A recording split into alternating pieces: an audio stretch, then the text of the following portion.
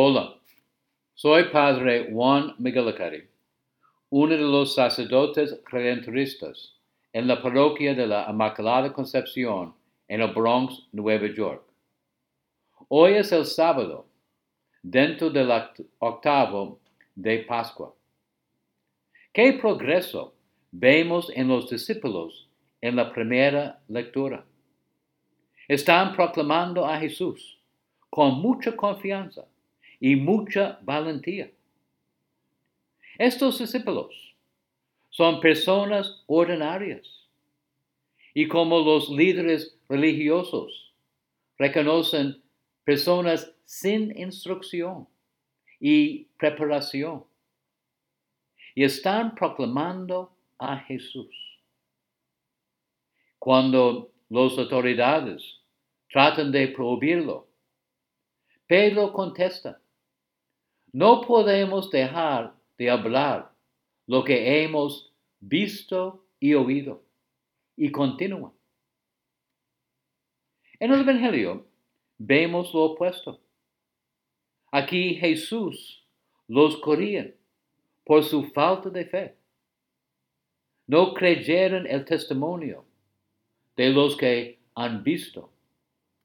Por aquí están proclamando a Jesús con valentía y confianza en la primera lectura. ¿Qué pasó?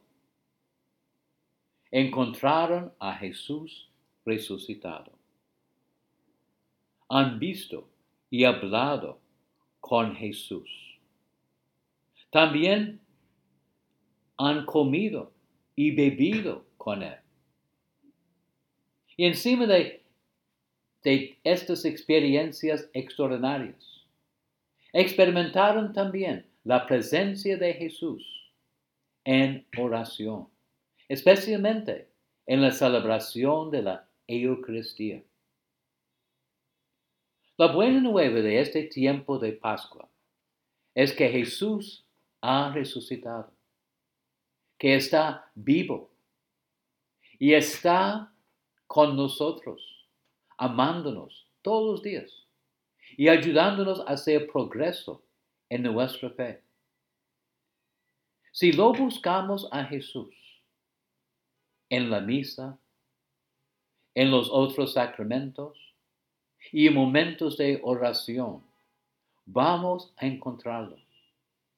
Jesús siempre está dispuesto para ayudarnos a hacer progreso en nuestra fe, esperanza y amor.